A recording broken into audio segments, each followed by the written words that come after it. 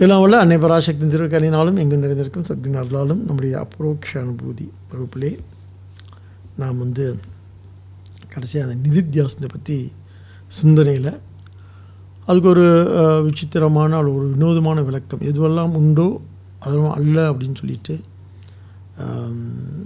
சங்கரன் அமைதியாக இருப்பது சாதனை இல்லை, உறக்க சிந்திப்பது சாதனைன்னு சொல்கிறார். நிதித்தியாசனம் அப்படின்னு சொன்னால் ஆழமாக சிந்திப்பது, சும்மா இருப்பது சுகம் அல்ல, விசாரம் பண்ணுவது சுகம்ன்றார். அப்படியே இந்த இந்த எங்கே பதஞ்சலி யோக சூத்திரத்தில் இதெல்லாம் ஒரு சாதனையாக சொல்லப்பட்டுச்சோ இங்கே ஒரு நிதித்தியாசனமாக. நிதித்தியாசனம் என்பது என்ன, சிந்தனையில் ஒரு புரட்சி, சிந்தனையில் தொடர்ந்து ஒரு விஷயத்தை ஆய்ந்து பார்ப்பது. ஏன்னா அறிவுடைய வேலையே என்ன அப்படின்னு கேட்டால் அடிப்படையில் அறிவுன்னு அப்படி நமக்கு ஒன்று இருக்கக்கூடிய ஒன்று, அதனுடைய வேலை என்னன்னு சொன்னால் சீண்டி என்ன பதற்றம் அடைந்து, நல்லா பாருங்கள், நம்ம அறிவுடைய வேலை என்ன பண்ணணும், நம்மளை சீண்டும், நம்மளையோ மற்றவர்களையோ சீண்டி பதற்றம் அடைந்து பிறகு சமாதானம் அடையும். மற்றவர்களை கூட சீண்டி பார்த்து பரவசம் அடைந்து அப்புறம் சமாதானமாகும். நம்மை சீண்டும் பொழுது பதற்றமும், மற்றவர்களை சீண்டும் போது பரவசமும். சிந்திச்சு பாருங்களேன், நம்மளை சீண்டும் பொழுது ஒரு மாதிரியே இப்படி இருக்குமே அப்படின்ற ஒரு எண்ணம் வந்துச்சுன்னாவே ஒரு மாதிரி பதற்றமாயிடும். இப்படி இருக்கக்கூடாது, இப்படி பண்ணக்கூடாது, இப்படி சிந்திக்கக்கூடாது, இப்படி பேசக்கூடாது அப்படின்னு தோணும். மற்றவர் சீண்டும் பொழுது இது அவர்களுக்கு ஒரு படிப்பினை, இது அவர்களுக்கு ஒரு நல்ல போதனை, இது அவர்களுக்கு ஒரு நல்ல பாடம் அப்படின்னு சொல்லி அப்படி தோணும் இல்லையா. இது this the work of the ego, அதாவது அந்த அகங்காரம்னு சொன்னோம்ல, அதனுடைய வேலை இது. அதனால் என்ன சொல்கிறார், பொதுவாக நம்ம நிறைய அறிவு பெற்றுட்டோன்னு சொன்னால் குசலா 133 ஸ்லோகத்தில் நம்ம முடித்தோம், அன்றைக்கி சிந்திச்சு பார்த்தோம். குசலா பிரம்ம வார்த்தாயாம் விருத்தி ஈனாக ந சுராக்கிலா. என்ன சொல்கிறார், பேச்சில் இவர்கள் பொதுவாக இவர்கள்னு ஒரு சாரார சொல்லலை, யாரை சொல்லுன்னு சொன்னால் நம்ம எப்படி எடுத்துக்கணும், இதை எப்படி எடுத்துக்கணும் அப்படின்னு கேட்டால், இதை நாம் நம்முடைய அறிவை எடுத்துக்கணும் அல்லது நம்முடைய அகங்காரத்தை எடுத்துக்கணும். இங்கே இவர்கள் பேச்சில் வல்லவர்கள் அப்படின்னு சங்கரர் யாரை சொல்கிறாங்கன்னா, இந்த நல்ல மெத்த படித்தவர்கள் இருக்காங்க இல்லையா, அவங்கள பார்த்து ஒரு விமர்சனம் பண்ணுறாரு சங்கரர். இவர்கள் பேச்சில் வல்லவர்கள் யார், நன்றாக எதையும் படித்தவர்கள், வேதாந்தம் மட்டும் இல்லை எதையும் படித்தவங்க எப்படி இருப்பாங்கன்னு சொன்னால் எடுத்த கவுத்துன்னு பேசுவாங்க, பிரம்மத்தை பற்றி பேசுவதில். அப்புறம் அதுவும் பிரம்மம் அப்படின்னு சொல்கிறது சம்திங் ஸ்பிரிச்சுவலாக யாரும் எட்டாத ஒரு படியே, எட்டாத ஒரு உயரத்தை அவங்க எட்டிருப்பாங்கன்னு ஒரு நினைப்பு வந்துடுமா. பிரம்மத்தை பற்றி பேசுவது உரையாற்றுவதில் உபதேசம் பண்ணுவதில், லட்சியம் பண்ணுறதில்ல, பாடம் எடுக்கிறதில்ல. திறமையானவங்க இருந்தாலும் உறுதியான இயல்பான ஞானமற்றவர்கள் அதிகமாக, அதாவது அதை பற்றிய நல்ல அறிவு இருக்கும், நல்ல என்ன சூக்ஷமாக ரொம்ப நுட்பமாக நுணுக்கமாக எல்லாம் அணுகி பார்க்கக்கூடிய ஒரு ஷார்ப் இன்டலெக்ட் ஒன்று இருக்கும். இருந்தாலும் இவர்கள் இயல்பான ஞானமற்றவர்கள், அதிகமாக உலகப்பற்றுடையவர்கள் இருப்பார்கள். அவர்களுக்கு அஞ்ஞானிகளைத்தான் இருக்கிறார்கள்.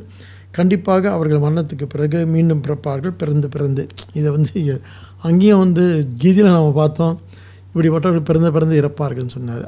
இது என்ன சம்பத்து, அசுர சம்பத்துன்னு சொல்லிட்டார் இல்லை. எது அகங்காரத்தோடு செயல்படுவது, நான் ரொம்ப செயல்படுறது, அது ஒரு மாதிரியான அசுர சம்பத்து. அதை நாம் ரொம்ப கொஞ்சம் கவனிச்சுக்கணும் அப்படி சொன்னீங்கன்னா, அது என்ன பண்ணும் அப்படி சொன்னால், தன்னையே முன்னிலைப்படுத்தும், தனக்கு எல்லாம் தெரியும்னு சொல்லும்.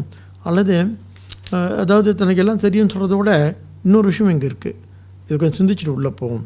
ஏன் இவ்வளோ கடுமையாக ஒரு விமர்சனம் பண்ணுறாரு, எதை படித்தவங்க, நன்கு கற்றவர்கள். என்ன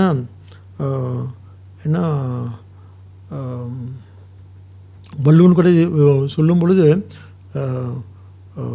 கற்றும் உணர்ந்தும் அதை போதித்தும் தான் உணராத, தான் உணராதவர்களை அவர் ரொம்ப சாடுறாரு வள்ளுவர் கூட. பேதைன்னு சொல்கிறாரு. ஓதியும் உணர்ந்தும் பிறர்க்கு எடுத்துரைத்தும், ஓதியும் உணர்ந்தும் பிறர்க்கு உரைத்தும் தான் அடங்கா பேதைன்னார். தனக்கு அது சித்திக்கலை அப்படின்னு சொன்னால் இவங்க ஒரு பேதை தான் அப்படின்னு சொல்கிறார்.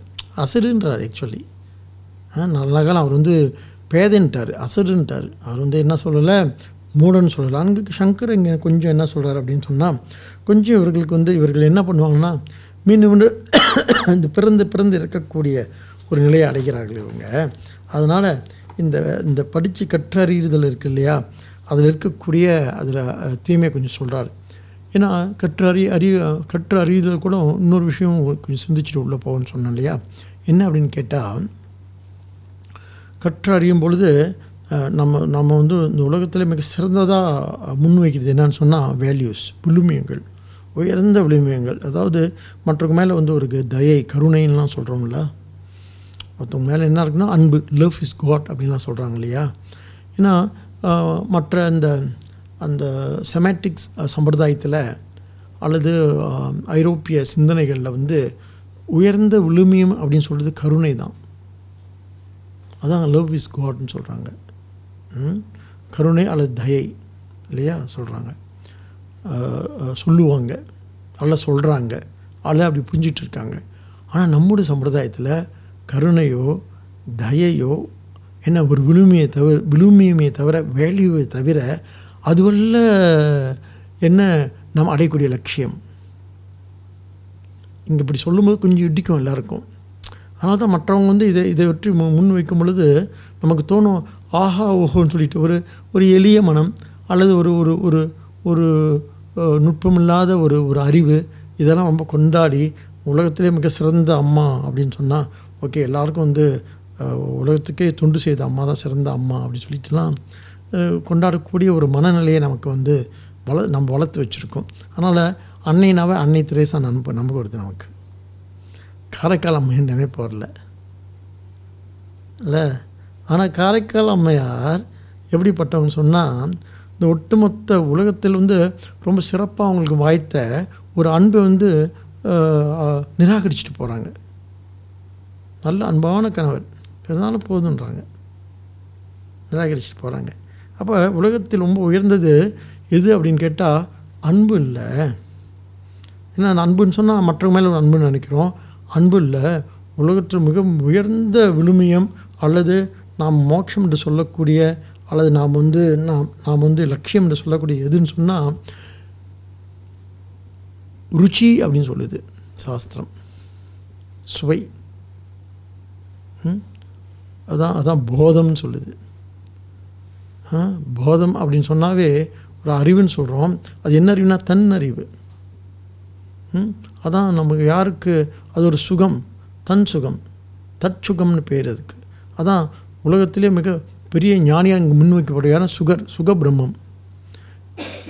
அவர் எதை உணர்ந்தார்னா தன்னை உணர்ந்தவர், தண்ணீர் சுகமாக இருக்கக்கூடிய வல்லமை பொருந்தியவர். தண்ணீர் சுகமாக இருக்கக்கூடிய வல்லமை யாருக்கு ஏற்படுதோ அதுதான் மோட்சம். அது அது எப்படி இருக்கும், எப்படிப்பட்டது அப்படின்னு சொல்லும் பொழுது தான் அதனுடைய வெளிப்பாடு இருக்கு இல்லையா. அது எப்படி இருக்கலாம், அது தயையாக இருக்கலாம். அது எஃபெக்ட் தான், that's not the subject matter. அது பொருள் அல்ல. எஃபெக்ட் ஒரு ஞானம் அடைஞ்சவன் தயை இருக்கலாம், அவங்கள்ட்ட கருணை இருக்கலாம், இல்லை சும்மா இருக்கலாம். ஐயன் தயை கருணையோடு இருக்கிறதே ஞானம்னு சொல்லிட முடியாது. புரியுதா? அதனால தான் நமக்கு சும்மா ஒன்றுமே எதுவுமே பண்ணாத ஒரு ஞானியை நான் என்ன பண்ணுறேன்னு சொன்னால், அவன் தண்ணீர் நம்ம சுயமாக தன்னை உணர்ந்து இருக்கிற ஒரு நிலை இருக்கு இல்லையா, அது மிக மிக உயர்ந்த இடத்துல நாம் வச்சுருக்கிறோம். ஏன் அப்படின்னு கேட்டால், அதுதான் நாம் உண்மையிலேயே எந்த விதமான வேஷமும் இல்லாமல், எந்த விதமான நடிப்பும் பாவனையும் இல்லாமல் நம்மில் நாம் உண்மையாக இருக்கிற ஒரு நிலை. ஏன்னு சொன்னால் அன்பு அப்படின்னு மற்றவங்க மேலே உள்ளதோ உலகத்து மேலே உள்ள கருணையோ எல்லாமே என்ன சொன்னால் ஒரு மாதிரி பாவனை தான். இப்போ பாவனைனாவே அது என்ன ஆயிரும் அப்படின்னு சொன்னால் மித்யாவாயிரும். அப்போ சத்தியம் எப்படி இருக்குதுன்னு சொன்னால், if you awaken to the truth, சத்தியம் அப்படின்னு சொன்னால் தன்னில் தான் சுகித்திருப்பது சுகிர்பாவம் தான், அது சுகபாவம் தான், அது சுகானந்தம், அது சுக ஆனந்தம். ஸோ அதனால் நாம் இங்கே ஒரு பெரிய அதிகபட்ச அல்ல உயர்ந்த ஒரு விழுமியத்தை முன் வைக்காமல் உயர்ந்ததாக விடுதலையே முன் வைக்கிறோம், ஒரு ஃப்ரீடம். அப்போ உண்மையிலேயே எது கனிவு, உண்மையிலேயே எது காருண்யம், எது தயன்னு சொன்னால் தண்ணியிலிருந்து இருக்குங்கலேருந்து வெளியாவது தான் கனிவு. தன்னுடைய ராகத்வேஷங்கள்லேருந்து வெளியாகிறது தான் என்னது, என்ன கருணை. தன்னுடைய வன்மம் கோப தாபங்கள்லேருந்து வெளிப்படுறது தான் தயை.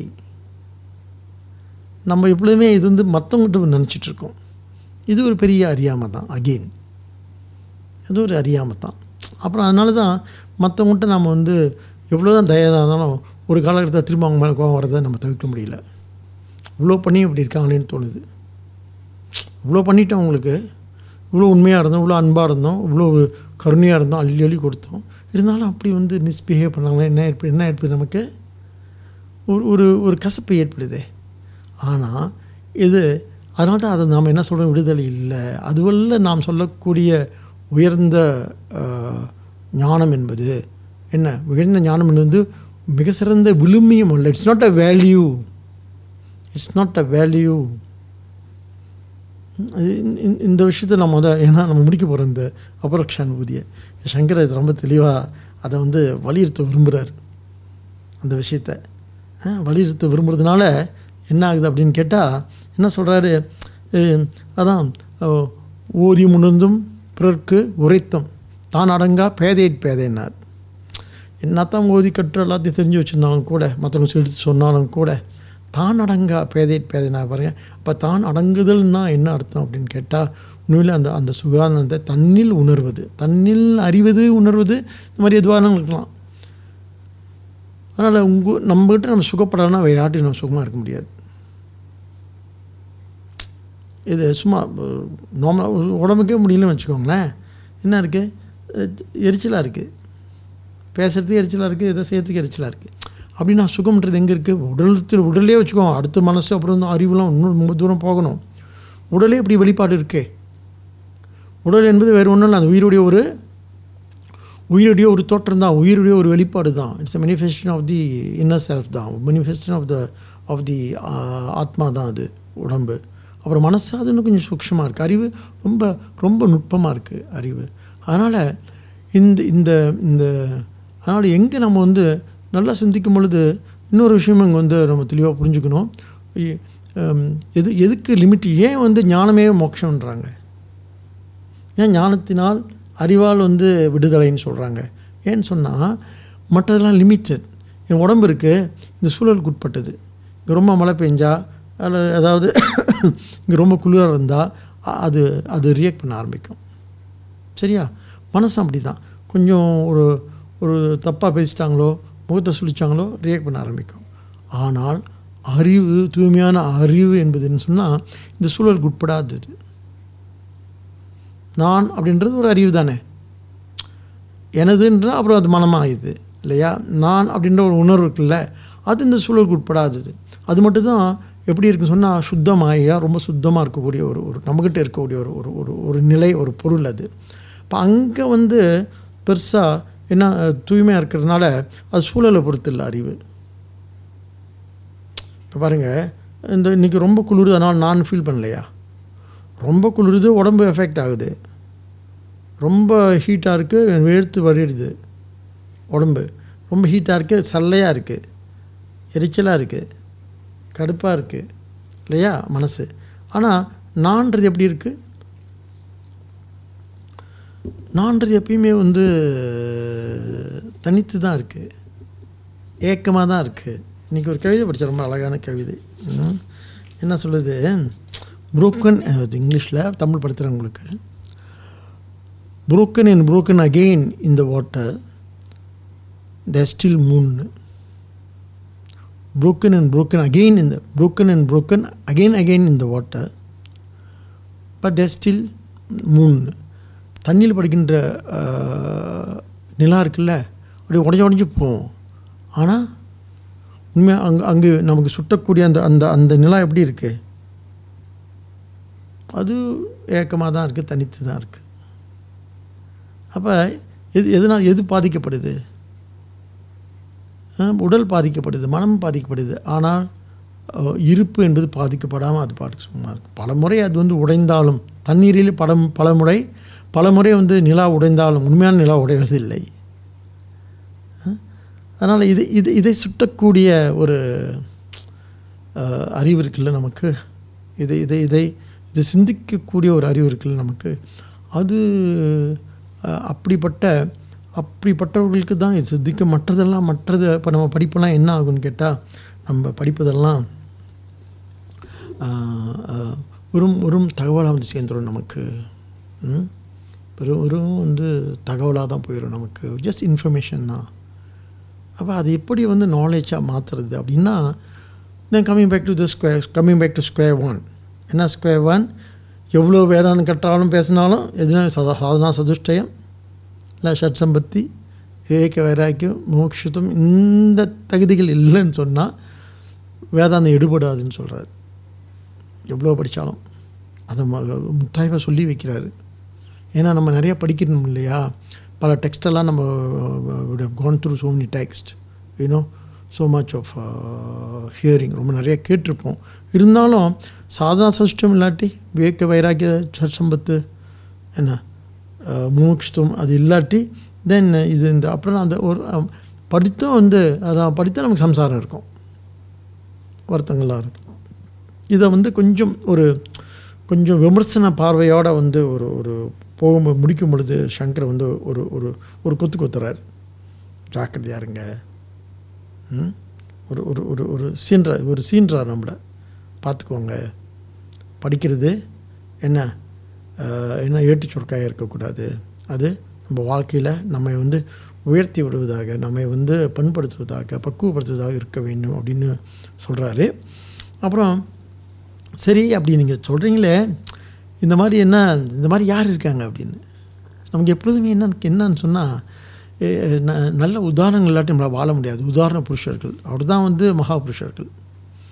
உதாரணம் யாரும் இருக்காங்களா அப்படின்னு கேட்டால், அந்த டீச்சர் சங்கர்கிட்ட போய் உதாரணம் எங்கே யார் அப்படி இருக்கான்னு சொன்னால், சங்கரை வந்து என்ன சொல்லுவார், நான் இருக்கேன்னு என்ன சொல்லுவாரா என்ன? ஒரு ஆசிரியர் இருக்கார், பையன் கேட்குற யாருங்க வந்து பிரம்மனிஷ்டா தோ நான் சொன்னால் உடனே என்ன பண்ணுவோம், ஓகே இருக்குது ரொம்ப இது உல்ட்டா விடுறார் அப்படின்னு சொல்லிட்டு நான் வந்து போயிடுவான். சங்கரம்னா நான் சொல்லாமல் என்ன சொல்கிறார், நம்மளோட சம்பிரதாயத்தில் நிறைய பேர் இருக்கிறாங்க. அடுத்து 134 ஸ்லோகத்தில் சொல்கிறாரு, நிமேஷாதம் ந திஷ்டதி விருத்திம் பிரம்மமயம் வினாகா. நான் பிரம்மம் என்ற எண்ணமின்றி அவர்கள் ஒரு நான் பிரம்மம் என்ற எண்ணமின்றி அவர்கள் ஒரு பொழுதும் இருந்ததில்லை. அப்படிப்பட்டவர்கள் நம்மளுடைய சம்பிரதாயத்தில் உண்டுன்னு சொல்கிறார். நான் பிரம்மம் என்ற எண்ணத்திலிருந்து ஒரு பொழுதும் அவர்கள் வந்து என்ன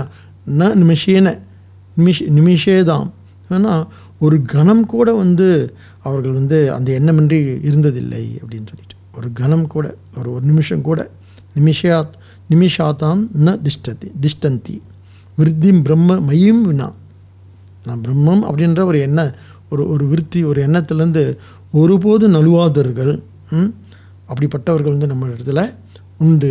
யார் அப்படின்னு கேட்டால் பிரம்மதேவர், சுகர், சனகாதி முனிவர்கள்னு சொல்லிட்டு யதா திஷ்டந்தி பிரம்மாத்தியா ச நாகாத்தியா சுகாதய, அதாவது இந்த சுகர் போன்றவர்கள் எக்ஸெட்ரான்னு சொல்கிறார். நமக்கு தெரியும், நமக்கு வியாசுடைய மகன் சுகர், அதான் சுகர்னே பேர். ஏன்னு சொன்னால் மற்றது ஒன்றுமே அவருக்கு தெரியும், மற்றதை பற்றி எந்த பிரச்சனையும் இல்லாமல் தண்ணிலும் சுகமாக இருந்தவர் அவர், அதான் சுகர்னே பேர் அவருக்கு. அவர் பையன் வளர்ந்தவன டக்குன்னு பார்க்குறாரு, அப்பாவை தெரில. ஏன் தண்ணியில் தான் யாருன்னு தெரிஞ்சவொன்னு டக்குன்னு விலைக்கு போகிறாரு. இவருக்கு புத்திர பாஷம் பீரிட்டு அடிக்குது. யாருக்கு? வியாசருக்கு. அப்போ தான் தெரிஞ்சு, ஆஹா இத்தனை 18 புராணங்கள் எழுதியும் கூட எத்தனை கீதை, பிரம்மசூத்திரம் இத்தனை எழுதியும் கூட அவருக்கு வந்து இன்னும் பயமேல் உள்ள அந்த புத்திர பாசம்ன்றது ரொம்ப கடைசியானதான், அது லேசில் போகலாம். அப்போ தான் அவருக்கே தெரிஞ்சான். யாருக்கு? வியாசருக்கு. ஐயோ பையன் போகிறானேன்னு சொல்லிவிட்டு. ஆனால் அவருக்கு யார்? சுகருக்கு அப்படி இல்லை. அப்போ யார் வந்து இந்த உண்மையை அடைஞ்சவங்க சொன்னால் சுகர் உடனே தான் சுகரை கோட் பண்ணுறாரு. எக்ஸாம்பிள் திருஷ்டாந்தம், அதாவது உதாரணங்கள் சொல்கிறார். சுகர். அப்புறம் பிரம்மதேவர், பிரம்மா வந்து ஏன் பிரம்மாவை சொல்கிறாருன்னா, ஏன்னா நமக்கு உபநிஷத் சொல்லுது பிரம்மா வந்து டீச்சர்னு சொல்லுது. குரு அவர் வந்து உண்மையை உணர்ந்தவர் சொல்லிட்டு. ஏன்னு சொன்னால் அவர் தான் சிருஷ்டி, அதை படைச்சிட்டார். இவற்றின் படைச்சி இந்த படைப்பை வந்து எந்த விதமான என்ன ஒட்டுதலும் இல்லாமல் பிரிப்பெருப்பு இல்லாமல் என்ன பண்ணுறாரு சொன்னால், எந்த எந்த எந்த நல்லவங்க கெட்டவங்க எல்லாத்தையும் சேர்த்து படைச்சிருக்கார். நல்லது கெட்டது எல்லாத்தையும் சேர்த்து படைச்சிருக்கார். கேட்டுக்கலாம், ஏன் கெட்டதை படைச்சேன்னு அவர் போய் கேட்கலாம் இல்லையா? அப்போ அவருக்கு என்ன வேலையோ செஞ்சிட்ருக்கார். அது தான் ஒரு கருவின்னு அவர் அறிஞ்சிருக்கார். இந்த ஒட்டுமொத்த என்ன படைப்புக்கு, இந்த ஒட்டுமொத்த இருப்புக்கு தான் ஒரு நிமித்தம் அப்படின்னு நான் கருவி தான், தன்னை ஒரு கருவியாக இந்த இருப்பு பாவித்து கொண்டு நடத்தி கொண்டு இருக்கின்றது தெரிஞ்சிருக்கு. அதனால தான் அவர் வந்து பிரம்மனிஷ்டர். அதுதான் பிரம்மாவை அவர் சொல்கிறார். சங்கரரே சொல்கிறார் பிரம்மா. அதனால் பிரம்மலோகத்துலேருந்து என்ன சொன்ன பிரம்மலோகம்னு நம்ம என்னமோ நினைக்கிறோம், அங்கே போய் ஆட்டம் பாட்டம், அதெல்லாம் எங்கே சொர்க்கத்தில் தான். பிரம்மலோகம்னா பிரம்ம வித்தியை அடையக்கூடிய இடம்னு அர்த்தம். யாரெல்லாம் அங்கே அடைய முடியல, அங்கே பிரம்மாட்ட போய் பிரம்மலோகத்தில் உட்கார்ந்து அந்த உண்மையை அடைஞ்சு விடுதலை அடைகிறார்கள் தான் சாஸ்திரம் சொல்லுது. ஸோ பிரம்மா வந்து அப்பேற்பட்ட நிலையில் உள்ளவர். அப்புறம் சுகர், அப்புறம் சனகாதி முனி. இங்கே தட்சிணாமூர்த்தி கீழே இந்த 4 பேர் உட்காந்துருப்பாங்களே, சனத்குமாரர் அப்படின்னு சொல்லிட்டு, அவங்க சனகாதி முனிவர்கள், இவர்கள் எல்லாம் அப்படின்னு சொல்லிட்டு, இந்த ஏன்னு சொன்னால் இந்த இதை வந்து என்ன சொல்லுவாங்க, இந்த வித்வத் அனுபவம்னு சொல்லிட்டு, இந்த வித்து இந்த அறிவுன்னு சொல்கிறீங்களே, அது அனுபவம் இருக்கான்னு கேட்காங்க. அனுபவம் உண்டா அப்படின்னு கேட்குறாங்க. அதுக்கு வித்வத் அனுபவம்னே ஒரு வார்த்தை இருக்குது. அப்படின்னு யாரை சொல்கிற, ஞானியோட அனுபவம்னு சொல்கிறாங்க. இது இந்த ஞானம்ன்றது அவருடைய அனுபவம். இது அதை மற்றவங்களுக்கு அவரால் சரியாக சொல்ல வராது. அப்புறம் சொல்ல போகிறார், எப்படி சொல்ல வராதுன்னு சொல்ல போகிறாரு. இன்றைக்கு வந்து இப்பொழுதுக்கு வந்து என்ன செய்கிறார் அப்படின்னு கேட்டால், இந்த வித்வத் வந்து இவர்கள் வந்து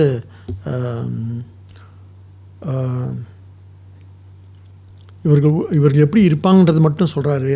ஒரு நிமிஷம் கூட நான் பிரம்மம் என்ற விருத்திலிருந்து விடுபடாமல் இருப்பார்கள்ன்றார். எப்படி இருப்பாங்கன்னு கேட்டால், ஒரு நிமிஷம் கூட, ஒரு கணம் கூட நான் பிரம்மம் என்ற விருத்தி எண்ணத்திலிருந்து விடுபடாமல் இவர்கள் இல்லாமல் இருந்ததில்லை அப்படின்னு இந்த சொல்கிறோம். அப்படி இருந்தவர்கள் யாராக இருக்காங்களா அப்படின்னு கேட்டால், அவர் தான் சுகர், தட்சிணாமூர்த்தியோடைய சீடர்களான என்ன சனகாதி முனிவர்கள் அப்படின்னு சொல்லி இந்த நிதித்தியாசம் டாப்பிக்கை முடிக்கிறார் சங்கரர். இது வரைக்கும் ஸ்டார்ட் பண்ணதுலேருந்து இந்த நல்லா பார்த்தீங்கன்னு சொன்னால், இந்த நிறைய சாதனைகள் வந்து நிதித்தியாசனம் எல்லா ஒட்டுமொத்த சாதனைகள் எப்படி நிதித்தியாசனம் ஆகுதுன்னு சொல்லி காமிச்சார். நியமத்திலேருந்தே ஸ்டார்ட் பண்ணார். நியமம்னா அந்த நியமம் இல்லை, விடுதல் அல்ல. நியமம் அப்படின்னு சொன்னால் அப்புறம் ஒன்றுக்கும் ஷட்சம் பற்றி சொல்லும் பொழுது கூட அதுக்கெல்லாம் ஒரு நெகட்டிவான எதிர்மறையான ஒரு ஒன்றையே என்ன மௌனம் பேசாமல் இருப்பதல்ல அப்படின்னு சொல்கிறார். நம்ம பேசாமல் இருக்கிறது தான் மௌனம்னு சொல்கிறோம் இல்லையா? விரதம்னா சாப்பிடாமல் இருக்கிறது இல்லை அப்படின்னு எதிர்மறையாக சொல்லிட்டு வந்தார். நினைப்பு இருக்கா? அதெல்லாம் பேசிட்டே வந்தோம் நம்ம நிதித்தியாசனத்தில். என்ன ஒவ்வொரு சாதனை சொல்லும் பொழுது அதுக்கு வந்து நிதித்தியாசனம் என்ன அர்த்தம் அப்படின்றத எப்படி அறிவுபூர்வமாக சிந்தித்து தெளிதல். நமக்கே கூட இப்போ ஒரு காலகட்டத்தில் விரதம்னா என்ன, விரதம் அப்படின்னு சொன்னால் பசியோடு இருக்கிறது, விரதம்னா சாப்பிடாமல் இருக்கிறது நினச்சோம். இப்போ நமக்கு என்ன தோணுது, இல்லை உண்ணாவிரதம் கூட சாப்பிடாமல் இருக்கிறது. இப்போ என்ன தோணுது, பசிச்சா சாப்பிட்றது அப்படின்னு ஆயிடுச்சு நமக்கு. இப்போ பசிச்சா சாப்பிடும், பசித்தால் புசித்தும் என்ன வியர்த்தும் வரும். அதாவது பசிச்சா சாப்பிடுன்னு தோணுது. அதுவும் ஒரு ஏன் விரதம் தான். முந்தி பசிக்காமையே சாப்பிட்டுட்டு இருந்திருப்போம்ல. எது விரதம்னா பசித்தால் புசித்தும். இது நிதித்தியாசனத்தில். இதுக்கு நிறைய கதைகள்லாம் நம்ம வச்சுருக்குறோம். கிருஷ்ணன் ஒருத்தர் ஸ்ரீ கிருஷ்ணர் என்பது சொன்னார் அப்படின்னு சொல்லிட்டு, அல்லது ஒரு முனிவர் என்பது சொன்னார் சொல்லிட்டு நிறைய கதையெல்லாம் வச்சுருக்கோம். ஆக நம்ம என்ன புரிஞ்சுக்கணும் அப்படின்னு சொல்லிட்டா, it's once upon a time வந்து நமக்கு ஒரு ப்ராக்டிஸ், ஒரு ஒரு ஒரு பயிற்சியாக இருந்தது. இப்போ நமக்கு என்ன ஆயிருக்குன்னு சொன்னால், ஒரு அண்டர்ஸ்டாண்டிங்காக மாறி இருக்கு, ஒரு புரிதலாக மாறி இருக்கு. எது மௌனம் அப்படின்னு கேட்டால், தேவையில்லாமல் பேசுகிறது மௌனம், தேவையில்லாதது பேசாமல் இருக்கிறது மௌனம். தேவையில்லாமல் பேசாமல் பேசுறது மட்டும்தான் என்ன, தேவையில்லாமல் தேவையானது மட்டும் பேசுகிறது மௌனம். இப்போ இப்போ இப்போ இது வந்து ஏதோ சாஸ்திரம் மட்டும் சொல்லலை, நம்முடைய புரிதல் அப்படி தான் இருக்குது. நம்மளுடைய புரிதல் எப்படி நமக்கே மெல்ல மெல்ல என்ன ஆகுது அப்படின்னு கேட்டால், ஒரு இடத்துல பாருங்கள், ஒரு இடத்துல யாத்திரைன்னு சொன்னோம். யாத்திரை என்ன, கைலாசம் போகிறது யாத்திரை, காசி போகிறது யாத்திரை, ராமேஸ்வரம் போகிறது யாத்திரை அப்படின்னு சொல்லிட்டு இருந்தோம். ஓகே, சரியா? அதானே யாத்திரை. இப்போ எது யாத்திரைன்னு சொன்னால், யாத்திரைன்னா என்ன, ஒரு இடம் வந்து ஒரு இடம் மட்டும் இன்னும் இடத்துக்கு போகிறது இல்லையா? அப்போ நம்ம இருக்கிறதுக்குமே இது இடம் இருக்கு இல்லையா, இதுவே என்ன, இதே புண்ணிய ஸ்தலம்தான். இப்போ உட்காந்துருக்குமே இதுவே புண்ணிய ஸ்தலம்தான், இதுவே வந்து காசி தான், இதுவே ராமேஸ்வரம் தான். ஒரு நினைப்பு வருது இல்லையா, யாத்திரை போய் தான் ஒன்று அடையணும் கிடையாதுன்னு தோணுது இல்லையா? அப்போ என்ன ஆகிடுது, எது யாத்திரை, நிற்கிற நிலம் இருக்குல்ல, அதுவே புண்ணியஸ்தலம் தான்ன்றது நிதித்தியாசனம். இது சும்மா வாயில் சொல்கிறது இல்லை, அகெயின் ஏன்னா நம்ம சும்மா இடக்க படக்கா சொல்கிறது இல்லை. ஏன்னா சாப்பிட்டா தான் வந்து பசி போகுமா, நீங்கள் சாப்பிட்டா நான் சாப்பிட்ட மாதிரின்னு. ஐயோ,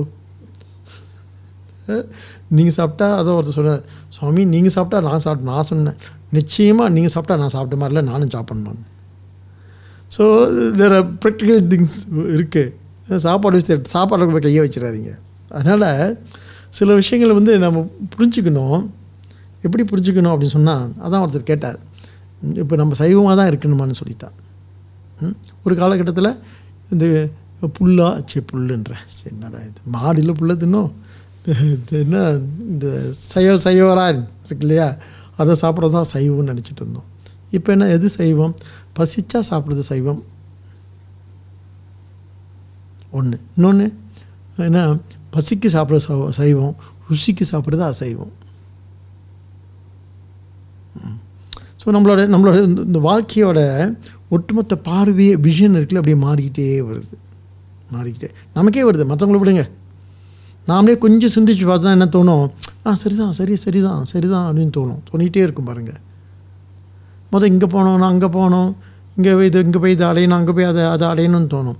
இப்போ சரி, இருந்த இடத்துல இருந்து நல்லா தானே இருக்குது, பிரத்யேகமாக பெரிய முயற்சிகளை ஒன்றும் பண்ண வேண்டியதில்லை. ஆனால் போகணும்னு ஒரு வாய்ப்பு கிடைச்சிச்சுன்னா, போகணுன்னு ஒரு சந்தர்ப்பம் ஏற்பட்டால் போயிடுவோம். அங்கேயும் நிராகரிக்கிறதும் கூடாது, எத்தனைக்கும் கூடாது.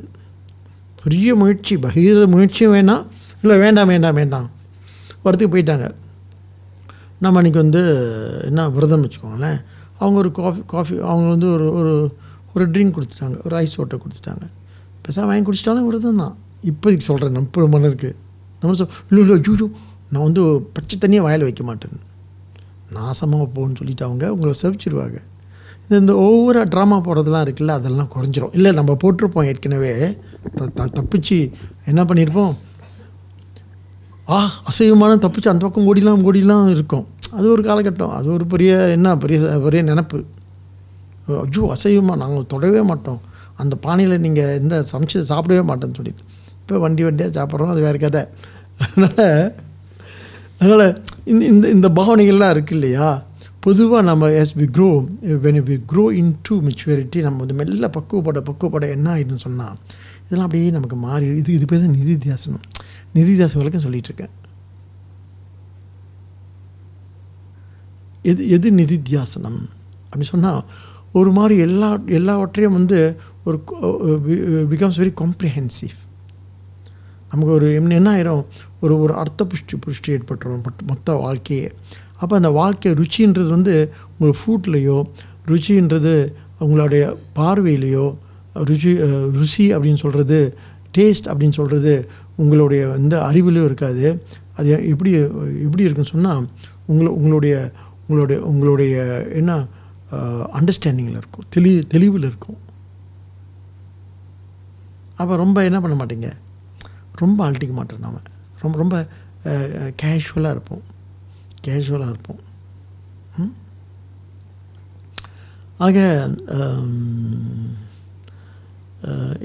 இது வந்து நம்ம சரியாக ரொம்ப கொஞ்சம் கஷ்டம் நமக்கு வந்து இது புரிஞ்சுக்கிறது. இது இது இது இப்படி தான் அப்படின்னு நாம் வந்து வரையறுக்க முடியாது. இது நிதித்தியாசனம் சாதனைகள் இப்படி தான்.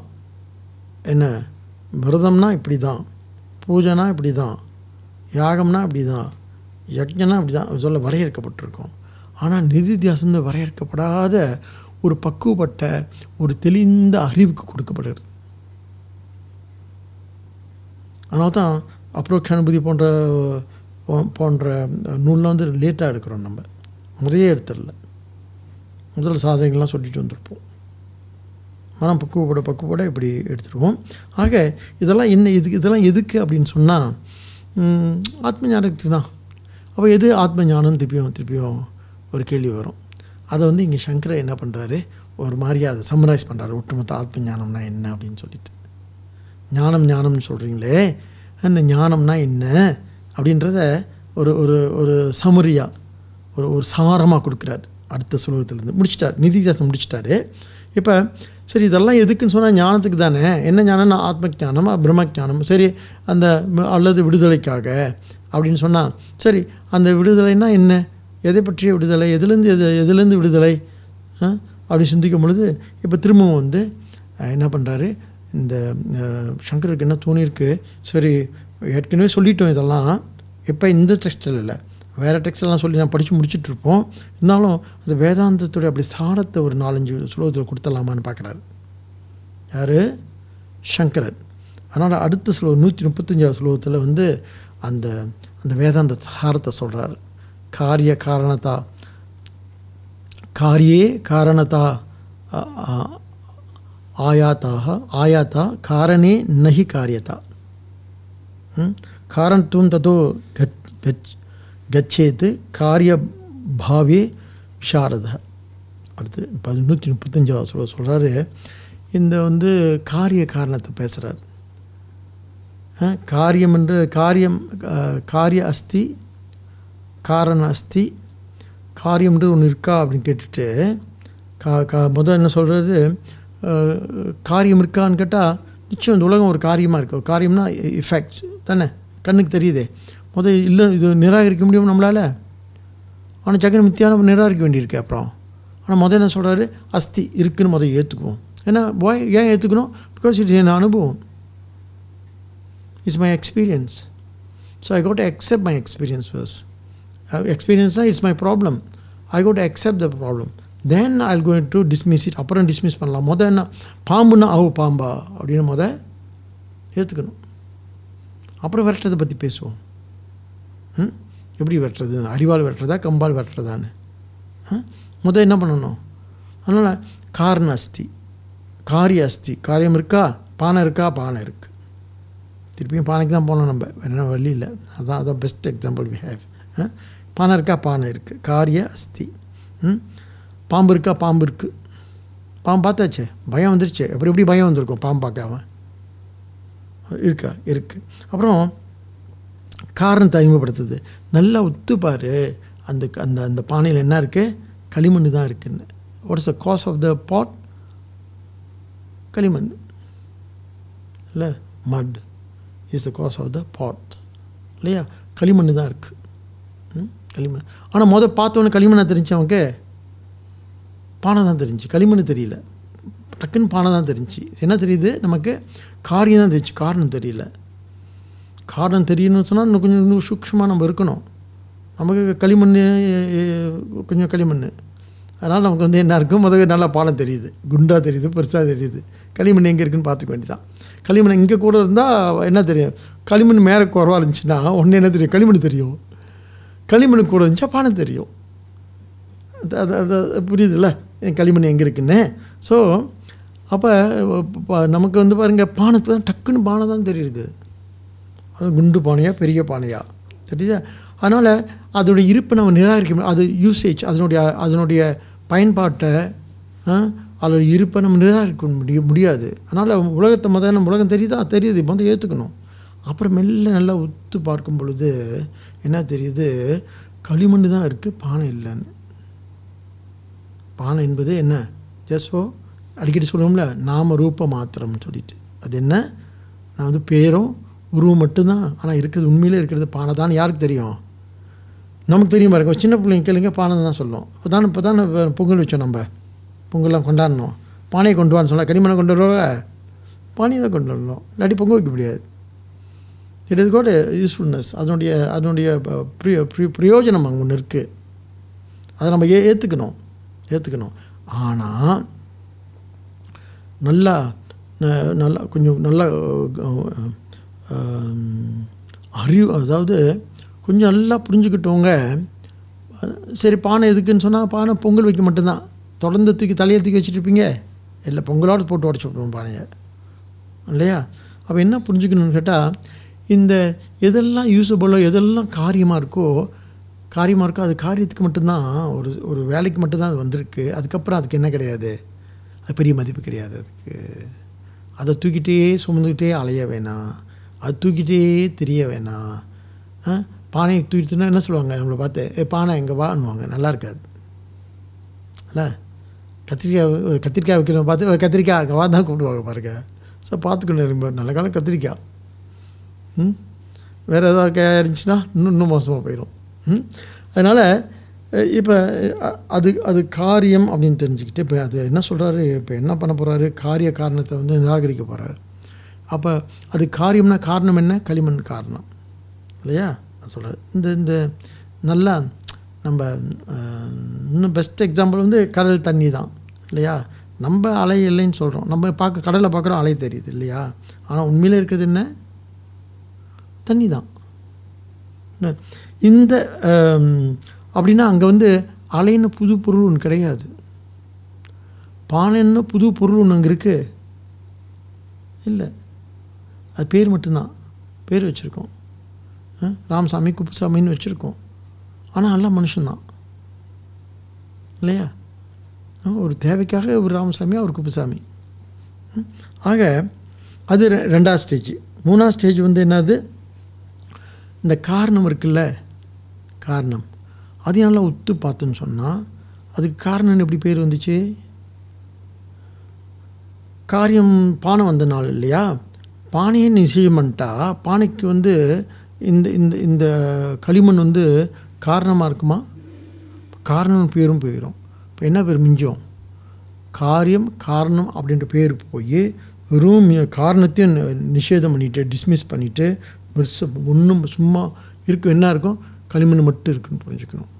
ஸோ இந்த மாதிரியான ஒரு இப்படி புரிஞ்சுக்கிட்டோன்னு சொன்னால், அப்போ இந்த உலகம் இருக்கா, இந்த உறவுகள்லாம் இருக்கா அப்படின்னா, இதெல்லாம் வந்து என்னவா, இதெல்லாம் வந்து போவது, ஏதோ ஒரு காரணத்துக்காக, ஏதோ ஒரு காரியத்துக்காகலாம் வந்து போவது. அதை தாண்டி அதுக்கு எந்த பெரிய மதிப்பு ஒன்றும் கிடையாது, அதை தாண்டி அதுக்கு பெரிய வேல்யூ கிடையாது அப்படின்னு புரிஞ்சுக்கிட்டோன்னு சொன்னால், இதை பொதுவாக நம்ம வந்து எங்கே தூக்கிட்டு அலையோன்னு சொன்னால், ஒன்று உடம்பால் தூக்கிட்டு அறிவோம், ஏன்னா அந்த உடம்பு எனக்கு ரொம்ப முக்கியம், அந்த உருவம் எனக்கு ரொம்ப முக்கியம், என்னோடய குழந்தை, என்னோடய பையன், என்னோடய பொண்ணு, அதனால் ரொம்ப முக்கியம் எனக்கு. அப்புறம் இன்னும் எதை ரொம்ப தூக்கிட்டு அலைவோம் அப்படின்னு சொன்னால், அந்த பேர் ரொம்ப முக்கியம் எனக்கு, இல்லை அந்த ஆள் ரொம்ப முக்கியம் எனக்கு, அதனால் தூக்கிட்டு அலைவோம். ஆனால் நல்லா சிந்திச்சு பார்த்தோம் அப்படின்னு சொன்னால், அங்கே அந்த பேர் உருவத்தை தாண்டி ஒரு ஆள், ஒரு இருப்பு, அந்த இருப்புக்கும் நமக்கு வந்து பெரிய வித்தியாசமாக கிடையாது. அந்த பேர் இப்போ நம்ம சிந்திச்சு பார்க்குறோம், it's very meaningful, it's very what most important, ரொம்ப முக்கியம் எனக்குன்னு தோணுது. ஆனால் எஸ் லைஃப் கோஸ் நல்லா பார்த்திங்க சொன்னால், எல்லா ரோல்ஸும் பாத்திரங்களும் வந்து மெல்ல மெல்ல என்ன ஆயிடுது, பெரிய மீனிங்ஃபுல்லாக இருக்காது நமக்கு. சரி இருக்காது, இருக்கட்டும் தோணும் இல்லையா? அப்போ தூக்கி வச்சுக்கிட்டா தான் நமக்கு சுமையாக இருக்குது. எப்போ அந்த சுமை போகுன்னு சொன்னால், அவங்கள அப்படியே ஏற்றுக்கிறது, அது ஒரு இருப்பு இருக்கட்டும் அப்படின்னு சொல்லி, நம்ம ஒரு இருப்பு இருக்கட்டும்னு சொல்லிட்டு. ஸோ அந்த காரண காரியத்தை நிஷேதம் பண்ணிவிட்டு தன் இருப்பை மட்டும் வந்து தொடர்ந்து சிந்தனை இருக்குது இல்லையா? இதுதான் வந்து பிரம்ம அஸ்தி. நம்ம வந்து கொஞ்சம் முந்தி சொன்னார் இல்லையா, அந்த எண்ணத்திட நழுவவே மாட்டார்கள், என்ன விருத்தி அப்படின்னு பிரம்ம விருத்தின்னு ஒன்று வார்த்தை பார்த்தோம் இல்லையா? அந்த எண்ணத்தை விட்டு ஞானிகள் என்ன பண்ண மாட்டாங்க, நழுவவே மாட்டாங்க.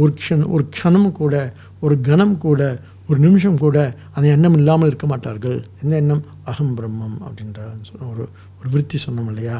அப்போ இங்கே என்னன்னு சொன்னால், எது இது காரணமும் இல்லை காரியமும் இல்லை.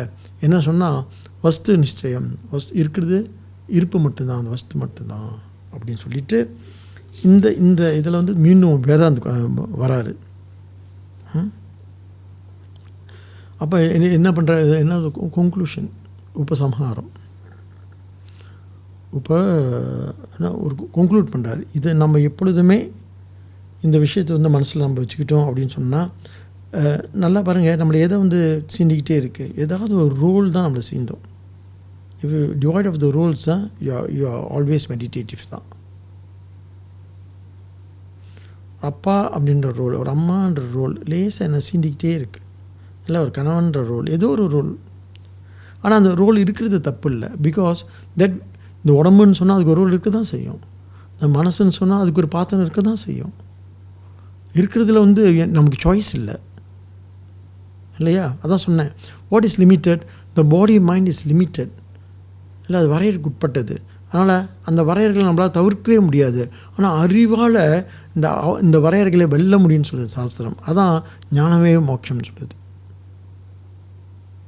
இல்லை. ஸோ மீண்டும் வந்து அப்படி இருக்கிறது தப்பு இல்லை. ஒரு மனைவியாக இருக்கிறதோ கணவனாக இருக்கிறதோ எந்த போஸ்ட்டும் நம்ம இருக்கலாம், அது தப்பு கிடையாது. ஆனால் அதுக்குள்ளே ஏன்னா கொஞ்சம் வந்து நகன்று கொஞ்சம் தள்ளி என்னவா நாம் புரிஞ்சுக்கணும் அப்படின்னு சொன்னால், நான் இந்த சொல்கிற பிரம்ம விருத்தின்னு சொன்னார் இல்லையா, அகம் பிரம்மன்ற விருத்தி இருக்கு இல்லையா, அது நான் அப்படின்ற ஒரு உணர்வு நமக்கு இல்லாமல் இல்லையே, தொடர்ந்து இருந்துகிட்டே தானே இருக்குது. அந்த நான் அப்படின்ற உணர்வு, அதை தக்க வச்சுக்கிறது தான் வந்து என்ன அப்படின்னு சொன்னால், அதுதான்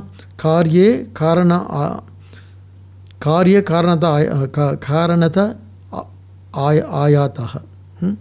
என்ன சொன்னால், காரியத்தில் வந்து காரியம்தான் வந்து என்னவா இருக்குது, காரணம்தான் வந்து காரியமாக இருக்குதுன்னு சொல்கிறார்.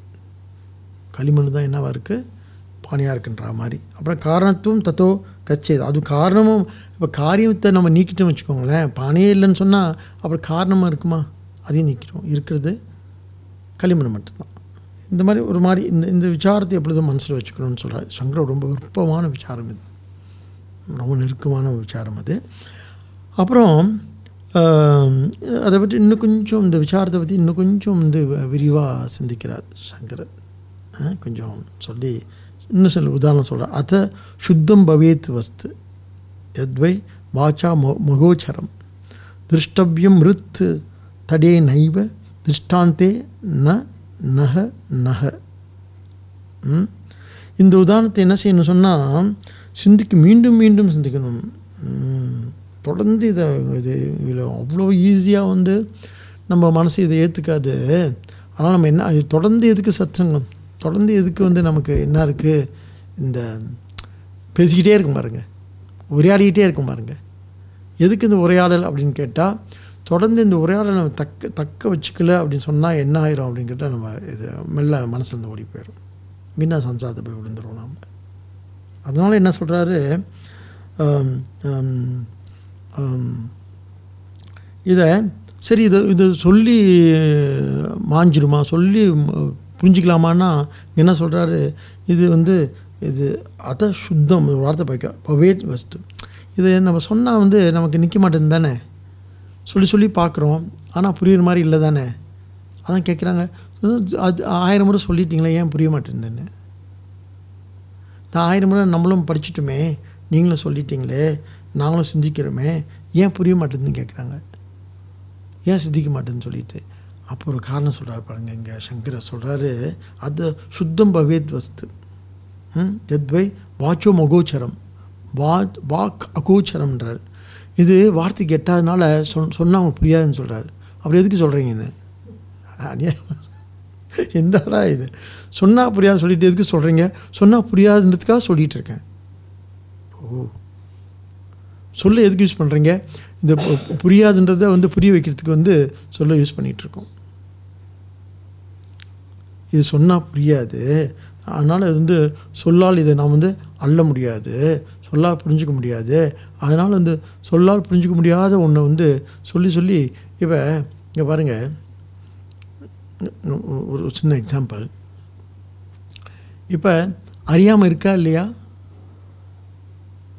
இக்னரன்ஸ் இருக்கு இல்லையா? அது இருக்கா இல்லையா? இருக்குது. அறியாமல் இருக்குன்னு எப்படி தெரியும்? அறியாமல் வந்து இருக்கா, இஸ் இட் சத்தா அசத்தானா? அறியாமல் அசத்து, சரியா? அறியாமை அப்படின்றது சத்தா அசத்தா, உண்மையா பொய்யா? பொய். பொய் இருக்கா இல்லையா?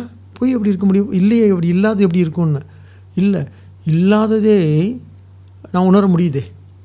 நான் இருப்பை மட்டும் உணரலை, இல்லாதே நான் உணர்கிறேன். உண்டு இல்லை, ரெண்டு விஷயம் இருக்குது. இங்கே என்ன இல்லை, இங்கே என்ன இல்லை, இங்கே வந்து என்ன என்ன இருக்குது, இங்கே வந்து ஏன்னா சேர் இருக்குது. இங்கே என்ன இல்லை, யானை இல்லை. யானை இருக்குது பின்னால், எனக்கு என்ன தெரியுதா? அதை தெரிய போகுது. மெடிடேட் பண்ணிகிட்டு இருக்க போகிறீங்க நீங்கள். மெடிடேட் பண்ணிங்களா, ஒரு யானை பிள்ளையார் தெரிவார் உங்களுக்கு. இங்கே பிள்ளையார் எதுவும் தெரியுறாரா? இல்லை. இப்போ இல்லாத உங்களுக்கு தெரியுது தானே. So you know what is not existence, இல்லையா? இல்லாததை வந்து நம்ம அறியறதுனால, இந்த சொல்லு வந்து ஒரு மீன்ஸு. அது வந்து இது அறிவிக்க முடியாது, இருந்தாலும் அது மூலமாக அறிஞ்சிக்க முடியுமான்னு முயற்சி பண்ணிகிட்ருக்கோம் நாம். அதனால் ஏன் சொல்லால் இப்போ டக்குன்னு நான் சொல்கிறேன் உங்களுக்கு புரியல, இல்லை என்னால் அறிய முடியலையேன்னு கேட்டால் சொல்லால் இது அறிய முடியாது. சொல்லுக்கு அப்பால் நிற்கிது. சொல்லை தாண்டி இது நீ புரிஞ்சுக்கணும். ஆனால் ஒரு சொல்லு மூலமாக அதை நாம் சொல்கிறோம் இல்லையா? அந்த என்ன எதை காட்டி, என்ன மரத்தை காட்டி, மரத்தின் கிளையை காட்டி, கிளைக்கு இலையை காட்டி, இலையிலேருந்து எதை காட்டுறது? சந்திரனை காட்டுற மாதிரி, நிலாவை காட்டுற மாதிரி. மரத்தை காட்டுறது நோக்கம் வந்து மரத்தை பார்க்குறதுக்கு இல்லை, அந்த கிளைக்கு இந்த ரெண்டு கிளை இருக்குல்ல, அது நடுவான்னு சொல்கிறப்ப கிளையை பார்க்குறதுக்கு இல்லை. அந்த இலை இருக்குல்ல, அந்த இலை ஆடிட்டுருக்கு, அந்த இலைக்கு நடுவே உள்ளே வரேன் அப்படின்னா இலையை பார்க்குறதுக்கு இல்லை, அதையும் தாண்டி பார்க்குறதுக்கு. அதனால் நமக்கு வந்து என்னது, வாக்கு தேவை. வாக்கின் மூலமாக இதை இது வாக்கு வந்து ஒரு மீன்ஸ் அதை வந்து கண்டறியறதுக்கு. ஆனால் வாக்கால் அதை அறிய முடியாது. நான் சொல்லிட்டனால உங்களுக்கு புரிஞ்சிடாதுன்னு சொல்கிறேன். அகோச்சரம். ஏனென்றால் இது வந்து எதுக்கு வாக்கு நட்டானா இது சொல்ல வேணாவேன்னு இது வந்து எதுக்கு அப்படின்னு சொன்னால், இது வந்து என்னான்னு புரிஞ்சுக்கணும். இது வாட்சியார்த்தம் இல்லை, லட்சியார்த்தமாக இன்னொரு வார்த்தை வச்சுருக்கணும். இது வாட்சியார்த்தம் வந்து அப்படி சொல்கிறேன்னு சொன்னால் அதை வச்சு அதனுடைய எண்ணத்தை சொல்ல வரோன்றதை நீங்கள் வந்து சூக்ஷ்மமாக புரிஞ்சுக்கணும். சொல்ல வர விஷயத்தை புரிஞ்சுக்கணும். நமக்கு தெரியுமே, ஒருத்தங்க வீட்டுக்கு வராங்க, அதான் எப்பயுமே வீட்டுக்கு வந்து எதுவும் பேசினா எதுக்கு வந்தாங்களோ எதுக்கு வந்திருக்காங்கன்னு சொல்லிட்டு நமக்கு என்ன ஆயிரும், பதற்றமாயிரும் தானே, பதற்றமாயிரும். அதனால் வந்தவன் என்ன பண்ணணும், சொல்லிடணும். இவன் வளர்ச்சி கழிச்சு சொல்கிற காட்டி பதற்றமா என்னென்னு ஆயிரும் நமக்கு. இதுக்கு தான் வந்திருக்கேன். அப்புறம் வந்து நமக்கு அவங்க வீட்டில் என்ன கறி, நாங்கள் இப்போ எங்கே போயிட்டு வந்தீங்க, எல்லாம் நல்லா அதெல்லாம் பேசலாம். ஏன்னா வந்த விஷயம் தெரிஞ்சு போச்சே, பதற்றமாகவே இருக்கும் இல்லையா? அதனால் என்ன சொல்கிறோம், இது வந்து இந்த வாக்கு கெட்டாது தான், இருந்தாலும் வாங்க நம்ம பேசி பார்ப்போம். ஓ எட்டாதா, சரி அப்போ பரவாயில்ல பேசலாம். ஏன்னா சொல்ல நோக்கம் தெரிஞ்சு போச்சு. என்னது, இந்த ஆத்மா அப்படின்றது ரொம்ப நுட்பமானது, நுணுக்கமானது, நுணுக்கறி நுண்ணியனேன்னு சொல்லியிருக்காரு, நுட்பமானது. இருந்தாலும் நம்ம சும்மா ஒரு பேச்சுக்கு பேசலாமே அப்படின்னு சொன்னால் ஃப்ரீ ஆயிடுவோம். ஸோ ஃப்ரீ ஆகிட்டாவே என்ன ஆயிரும் அப்படின்னு சொன்னால் நமக்கு அதை பற்றிய இதுவா அதுவான்னு சொல்லிட்டு நம்ம அதுக்கிட்ட மெல்ல நெருங்கி போயிடலாம். ஆனால் சாஸ்திரம் என்ன சொல்லிடுது, அது வந்து இது வாட்சியார்த்தம் அல்ல, லட்சியார்த்தம். நான் பேசுனதே வந்து உங்களுக்கு புரிய வைக்கிறதுக்கு இல்லை, பேசுனதே வந்து இந்த பேச்சு மூலமாக ஏதாவது நீங்கள் புரிஞ்சிக்கலான்னு பார்க்க தான். ஸோ ஒன்றுமே புரியலையா, அவ்வளோதான், உனக்கு விமோச்சனமே கிடையாதுன்னு அர்த்தம். அதான் கொஞ்சம் வேறு ஏசி விட்டார் யார், நம்ம சங்கரர்.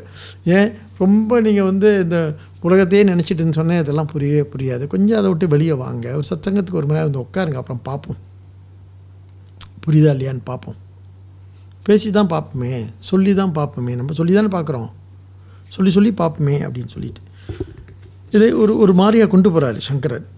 மெல்ல இதை வந்து என்ன இந்த விஷயத்தை இந்த உண்மையை வந்து வேதாந்தத்தில் வந்து எப்பொழுதுமே மீண்டும் அதே விஷயந்தான். இருந்தாலும் நம்ம பேச மெல்ல திரண்டு வருவதை நீங்கள் கனவு கண்டிருக்கீங்களா? நல்ல கனவு நல்லா நல்லா ஒத்து பாருங்களேன். அது தெரியல, கனவுல கூட கொஞ்சம் என்ன இருக்கணும், கொஞ்சம் இதை தக்க வச்சுக்கணும், கொஞ்சம் விழிப்பை தக்க வச்சுக்கணும். கனவு ஒன்றுமே தெரியாது, என்னடா ஒன்றுமே தெரியல சொல்லி நல்லா பார்த்தா அப்புறம் கரெக்டாக உள்ளே போவோம். அப்படியே மெதுவாக பார்த்தா அப்போ ஒன்றுன்னா அப்படியே மெல்ல அப்படியே மேலே எழுந்து வரும்.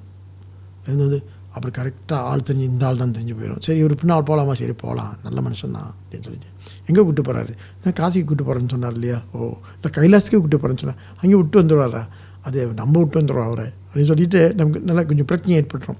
அப்போ கனவுல நல்லா போவீங்க பாருங்கள். அதுபோல் கனவு கூட நம்ம ஒரு பிரச்சனையாக அதை காண முடியும். சொல்கிறாங்க we don't have any control over ட்ரீம்ஸ்ன்னு சொல்லிட்டு. அது யாருக்கு, அது கச்சாமச்சான்னு தூங்குறவங்களுக்கு. கொஞ்சம் அதான் ஒரு விஷயம் கேள்விப்பட்டிருப்பீங்களா எனக்கு தெரியல, ஞானிகள் கனவு காண மாட்டாங்கன்னு. ஞானிகள் பெருசாக கனவுலாம் வராதான். ஏன்னு சொன்னால் அவங்களுக்கு பெரிய சம்ஸ்காரங்களா டிஸ்டர்பன்ஸ் ஒன்றும் இருக்காது அவங்களுக்கு. ஒன்று, இன்னொன்று பெரிய ஆசைகள்லாம் கிடையாது அவங்களுக்கு. 2, அப்புறம் அவங்களுக்கு இந்த இருப்பு நிலையே, இந்த விழிப்பு நிலையே இருக்கிறதுனால கனவுல கூட அப்படியே தூங்கிட்டாங்க வச்சுக்கோங்களேன். அதான் கேட்டால் தூங்கிட்டாங்கன்னா அவங்க விழிப்பு நிலையை இருக்கான்னு கேட்குறாங்க. இல்லை, ஒவ்வொரு அளவு அந்த விழிப்பு நிலையை தக்க வச்சுக்கிறதுனால பெருசாக இது கிருஷ்ணமூர்த்தி சொல்கிறாரு, ஐ நெவர் ட்ரீம்னு, ஐ டோன்ட் கெட் எனி ட்ரீம்ஸ்னு சொல்கிறாரு. இது அவங்கள வச்சு தான் நம்ம சொல்ல முடியும். நீங்கள் நினைக்கிறீங்க ரமணர் ஒரு இதை ட்ரீம் பண்ணுவார்னு, கனவு காணுவார்னு. எது கனவு காணுவார்? நமக்கு 1000 ஆசைகளுக்கு தான் 1000 கனவு வருது நமக்கு. அது நல்ல விஷயம். அது என்ன அப்படின்னு கேட்டால், நாம் ஏன் இதை சொல்கிறேன் அப்படின்னு கேட்டால், நம்ம என்னவாக இருக்கோம்னு சொன்னால் நம்ம களிமண்ணு தான் தெரிஞ்சுக்கிட்டா, இந்த காரியத்தை கண்டறியறவங்க எப்பொழுதுமே ஏன் இப்படி பண்ணேன், எதுக்கு இப்படி பண்ணுறீங்க, ஏன் அப்படி செஞ்சிட்ருக்கீங்கன்னு கேட்டவங்களுக்கு தான் சம்சாரமே. ஏன் எதுக்கு எப்படியெல்லாம் அதை பற்றிலாம் ரொம்ப கவலைப்படாதவங்களுக்கு, காரியம் பார்க்காதவங்களுக்கு காரணமும் கிடையாது, காரியமும் கிடையாது, இருக்குது வஸ்து மட்டும்தான். அது ஏக்க வஸ்து. அப்போ எப்படி இருக்குமா அவங்களுக்கு? ஏக்க விருத்தி. என்ன விருத்தி? பிரம்மாக்கார விருத்தின்னு சொல்லிடுவாங்க. அதுதான் ஞானிகள் கனவு காணுவதில்லைன்னு சொல்லிட்டு ஒரு பெரிய நம்பிக்கையே இருக்குது. இது நம்ம ப்ரூவ் பண்ண முடியாது, சொல்கிறேன், அவங்க சொல்கிறத வச்சு தான். இப்படி இந்த அத்தியாயம் இந்த அப்ரோக்ஷ அனுபூதி இப்படி நாம் மெல்ல உள்ள இதை பற்றி மீண்டும் இன்னும் கொஞ்சம் இன்னும் 2-3 ஸ்லோகங்களில் சங்கரர் இதை பற்றி இதை பற்றி பேசி இதை ஒரு முடிவுக்கு கொண்டு வர்றார். என்ன அப்படி ஏன்னா வேதாந்தம், ஏன்னா நமக்கு சாதனைக்கு நிதிதாசன்ட்டு ஒரு சாதனையாக சொல்கிறாரு, எப்படி நம்ம சிந்திக்கணும்னு கற்றுக் கொடுக்குறாரு. முடிஞ்ச வரைக்கும் சும்மா இருக்கிறப்பெல்லாம் இந்த என்ன இந்த விசாரத்தில் தொடர்ந்து விசாரிக்க, இந்த எண்ணம் அந்த எண்ணத்தை விசாரிக்க சொல்கிறாரு. ஏன் இந்த எண்ணம் வந்துச்சுன்னு. ஒரு ஒரு ஒரு காரியம் நடந்தால் கூட அந்த காரியத்தை விசாரிக்க சொல்கிறார். என்ன தான் விசாரணையில் தொடர்ந்து இருந்தோன்னு சொன்னால் என்ன ஆகுன்னு சொன்னால் will go back to the என்ன மூலத்துக்கு போயிடுவோம், காரணத்துக்கு போயிடுவோம். அது பேர் காரணம் இல்லை, மூலத்துக்கு போய் நின்றுவோமா. ஆனால் அந்த மூலம் தான் என்ன பிரம்மக்கார விருத்தின்னு சொல்லிட்டு, அந்த விருத்தி இருக்கிற வரைக்கும் நமக்கு பெரிய சங்கடமோ சஞ்சலமோ அல்லது சம்சாரமோ கிடையாது அப்படின்னு சொல்ல போகிறார் ஸ்ரீசங்கரர். நம்ம அடுத்த வகுப்பில் நினைக்கிறேன் ஒட்டுமொத்த இதை முடிச்சுடுவோம். தொடர்ந்து சிந்திப்போம். நன்றி, வணக்கம், அறிவோம், தத் சத்.